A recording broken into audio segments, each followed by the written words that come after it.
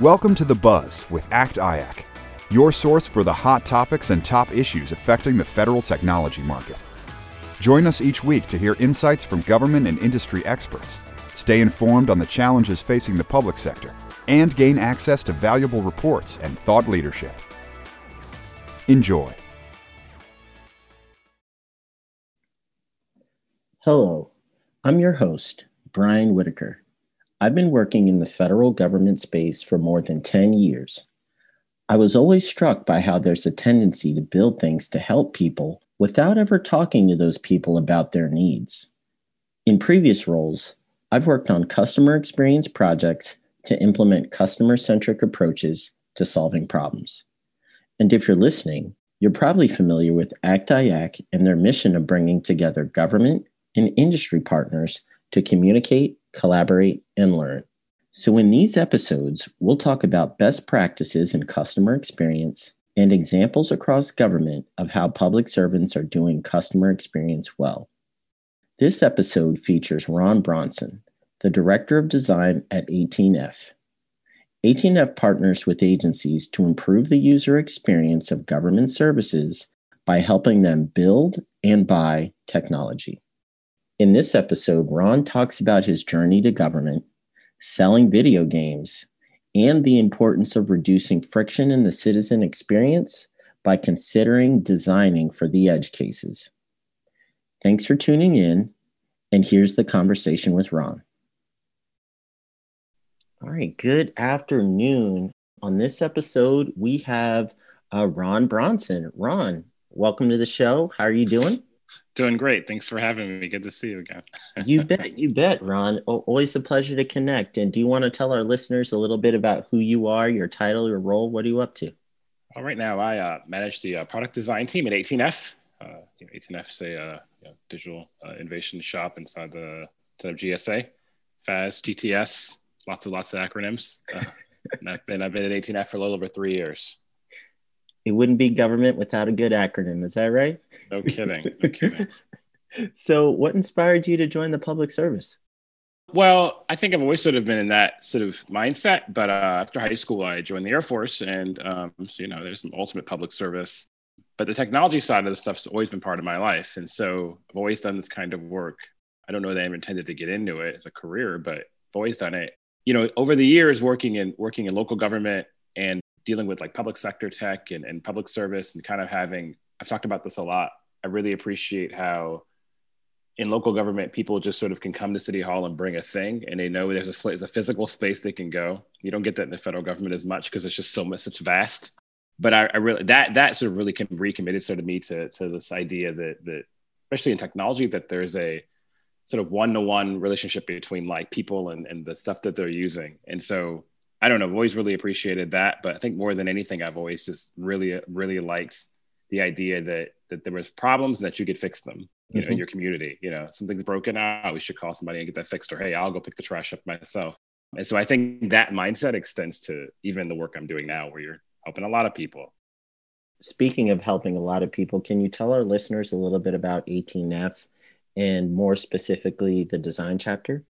Yeah, so 18F, is an office inside. It started 7 years ago. It's an office inside of a sort of Borg-like configuration called the Technology Transformation Services inside of GSA. And so we all work on various kinds of user-centered design projects, product work. 18F is sort of a consultancy model. So we're all federal employees, but we work with partners across government who come to us on different projects. And so, sometimes it's just something, hey, we have a site, we want to reimagine how the site works, or, hey, we have a thing we're trying to build and we want to go to a vendor, and how do we do that? So 18F has acquisition folks, there are designers, there are developers, product people, account managers. The design chapter, I think, is pretty unique in government in that we have 35 plus designers inside of 18F.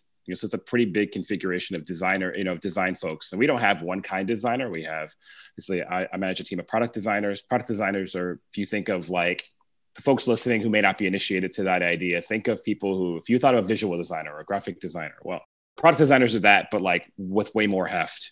And so a product designer can scope what the problem is. They can do the research. They can obviously take the ideas and do, sort of low fidelity wireframes or mockups, but they can also take that and use other tools to build that into something much more higher fidelity. And so they can kind of be on a project from the beginning to the end because they understand that whole life cycle. And also they can design. Often we have people who can code too. So it's a really multifaceted team. We have content strategists. We have UX designers and researchers as well. We have some service designers. So it's a good mix of folks. And the beauty, I think, of designers specifically, especially at 18F, is that we try to hire generalists. So we have a lot of folks who are really good at doing a lot of things. People often ask me, well, what do you do? And I laugh because, well, you know this, but a lot of folks don't. Is that it's like, well, it depends on what day you find me. Like I got hired as 18F as a content strategist, but I'm a content strategist who knows how to code. Am I great at coding? Don't hire me to code, but it's something I can do. I've done, thousands of user interviews, right? I love service design. So I'm really, really interested in like how tools work and how flows work and thinking about front stage and backstage interactions. A customer experience, a podcast, I want to make sure I throw the buzzwords out there. Super important to me. But that kind of thing is, it's hard to have that as an individual job, but having folks you can task on different things means that folks are permeable. We have designers right now who are serving as account managers at 18F because we need account managers. We've had designers who've left and gone on to, lead big teams. So that flexibility, that permeability is really, really nice. And I think we're starting to see more and more that throughout government, folks are seeing what we do and they go, hey, what is that? Or what's a product designer? Or what is this? Explain that to me. Oh, it turns out we need that too. And now they're starting to bring their own people on to do these things. So it's been really, really neat to see that sort of not just the work we do, but also the model informs what other folks are able to sort of envision for their own possibilities. So it sounds like there's a lot of different facets of skills and capabilities within the design chapter. We just, passed a year of COVID, right? So what has the last year been like for you at 18F and how does customer experience fit in? So I think it's been really interesting with COVID. I think it's really highlighted, I think, not just at the federal level, but certainly the federal level, the need to really give people access to, urgent information, not only urgent information, but also like access to benefits, with all the different things that have been going out through legislation that have been very rapid. So people come in and they're like, we need a thing right now, or we want to prototype an idea right now. Maybe we don't want you to do it, but we want to come in right now and help us think about how to get checks to millions of people. How do we do that? We didn't work on that, but like people still come to us with these kinds of ideas. I know we spent a lot of time last year as designers specifically working on, COVID FAQs and different kinds of projects into that realm of public information. How do we get information to people rapidly? And how do we do that in a way that is informational, that's informative, right? That's clear, that's consistent. And I think if anything over the past year, that's a thing that I think because there's been, a morass of government sites has been amplified that, it turns out, we've seen an uptick, for instance, you talk about design, we've seen an uptick in the need for content strategists. I think there's a one-to-one relationship between like all the stuff we've dealt with in the past year with COVID and sort of the side effects of that and folks recognizing, it turns out that's really helpful to have two content strategists on a project. We had a hard time explaining it to people before COVID that, oh no, you really need a content person here. Now I can't staff them fast enough to stuff.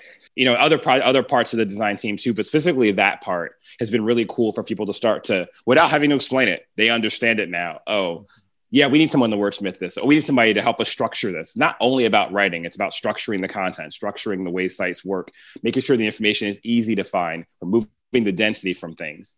Mm-hmm. So I think the past year has really amplified that. And I think it's going to continue because as we work on state things, I got folks working with, Wisconsin right now. It's been public about, unemployment and so forth.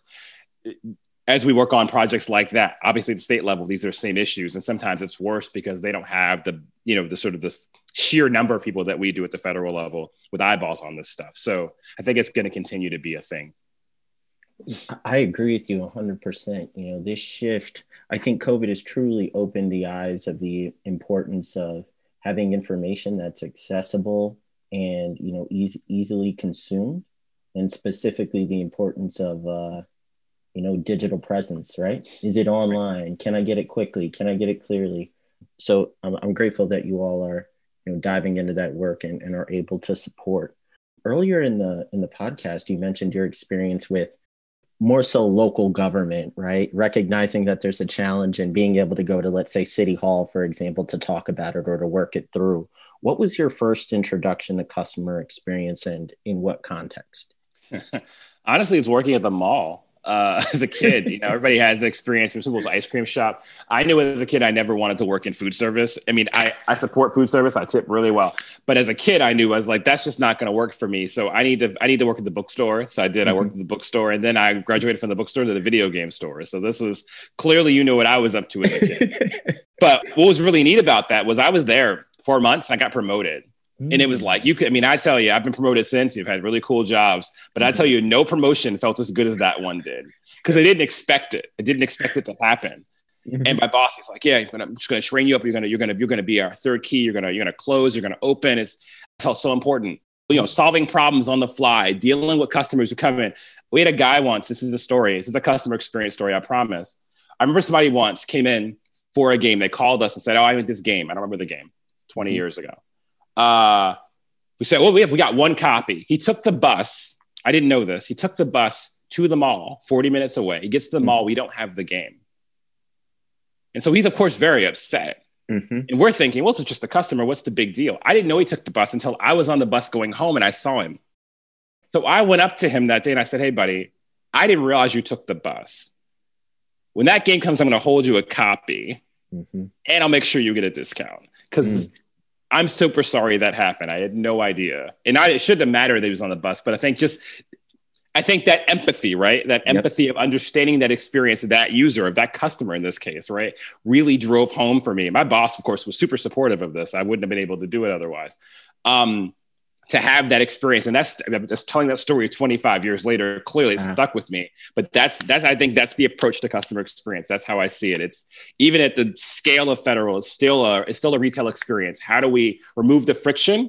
This is about a UX thing, but how do we remove that friction from users to get the thing that they need, quickly, efficiently, rapidly, and with respect to them? Like, we want to respect the user. Wow. All right. So you were serving customers and playing video games. I'm a little bit curious as to what video game genre was your favorite back in the day. I love sports games. Games and a little bit of maybe a little bit of some space games that were pretty neat. I'm not great at a lot of those games. So really it was sports games, weirdly enough, that I was really into as a kid. All right. And based on your experiences with 18F, what role does customer experience play in the future of government?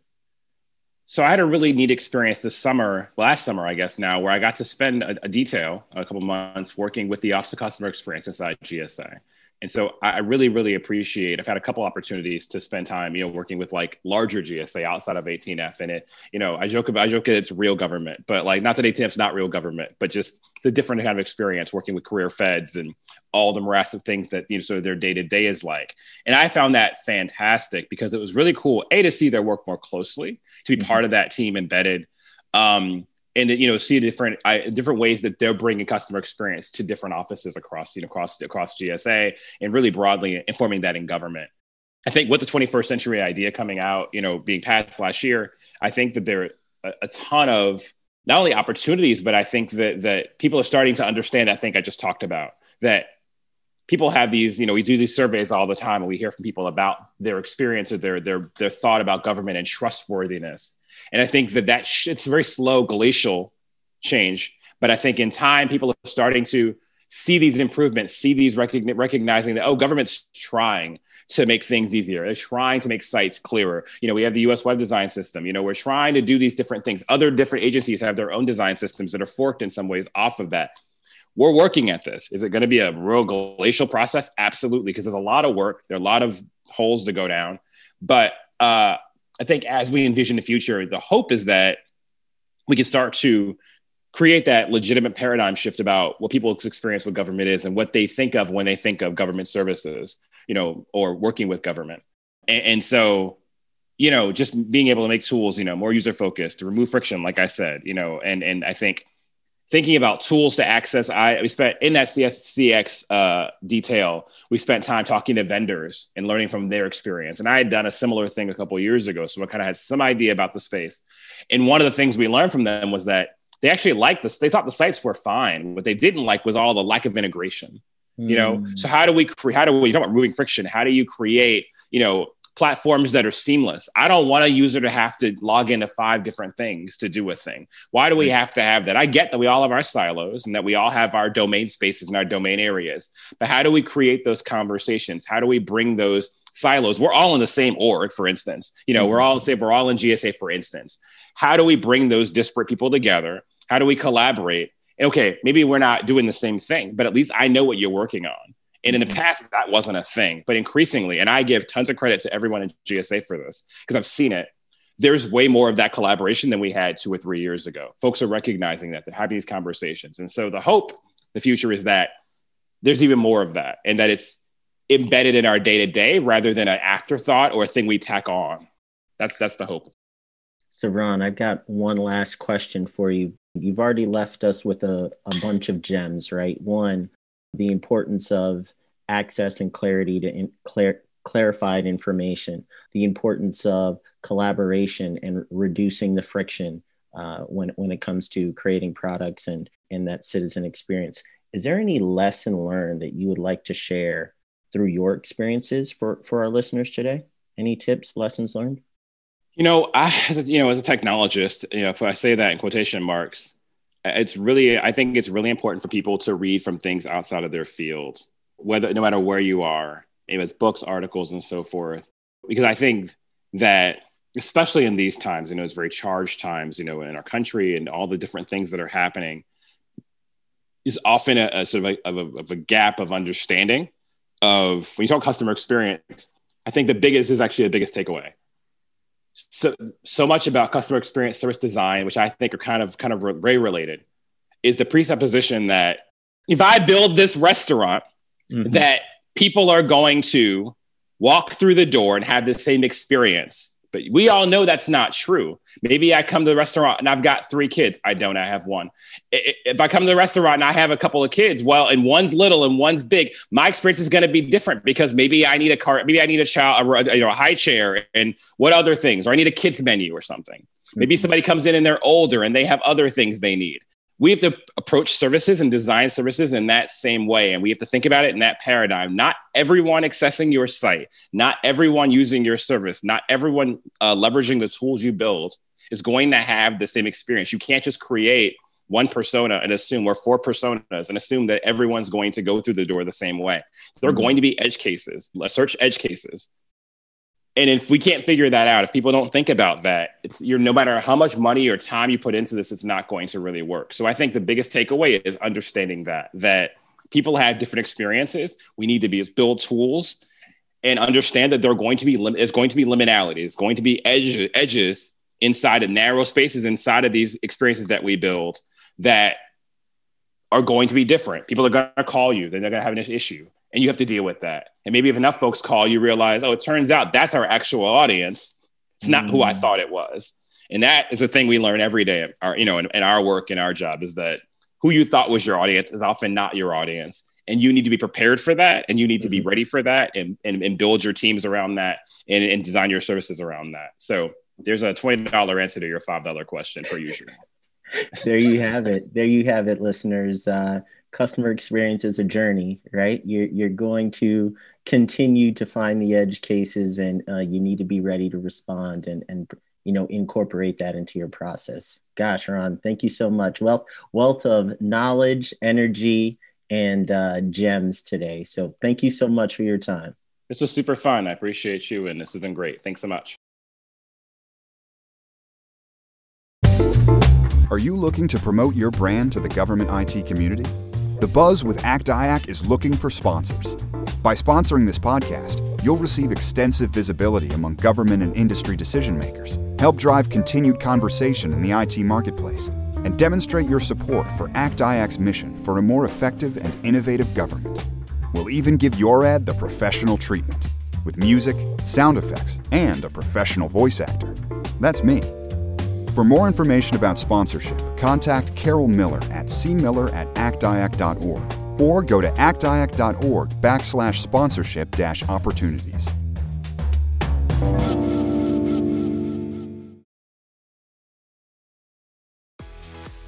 And that's a wrap on The Buzz with ACT IAC. Join us next week for more hot topics and top issues affecting the federal technology market. Don't forget to subscribe and leave a review on your favorite podcast platform. And follow us on Twitter at ActIAC. More information about today's show can be found in the episode notes. For more insights, visit www.actiac.org. Thanks for listening.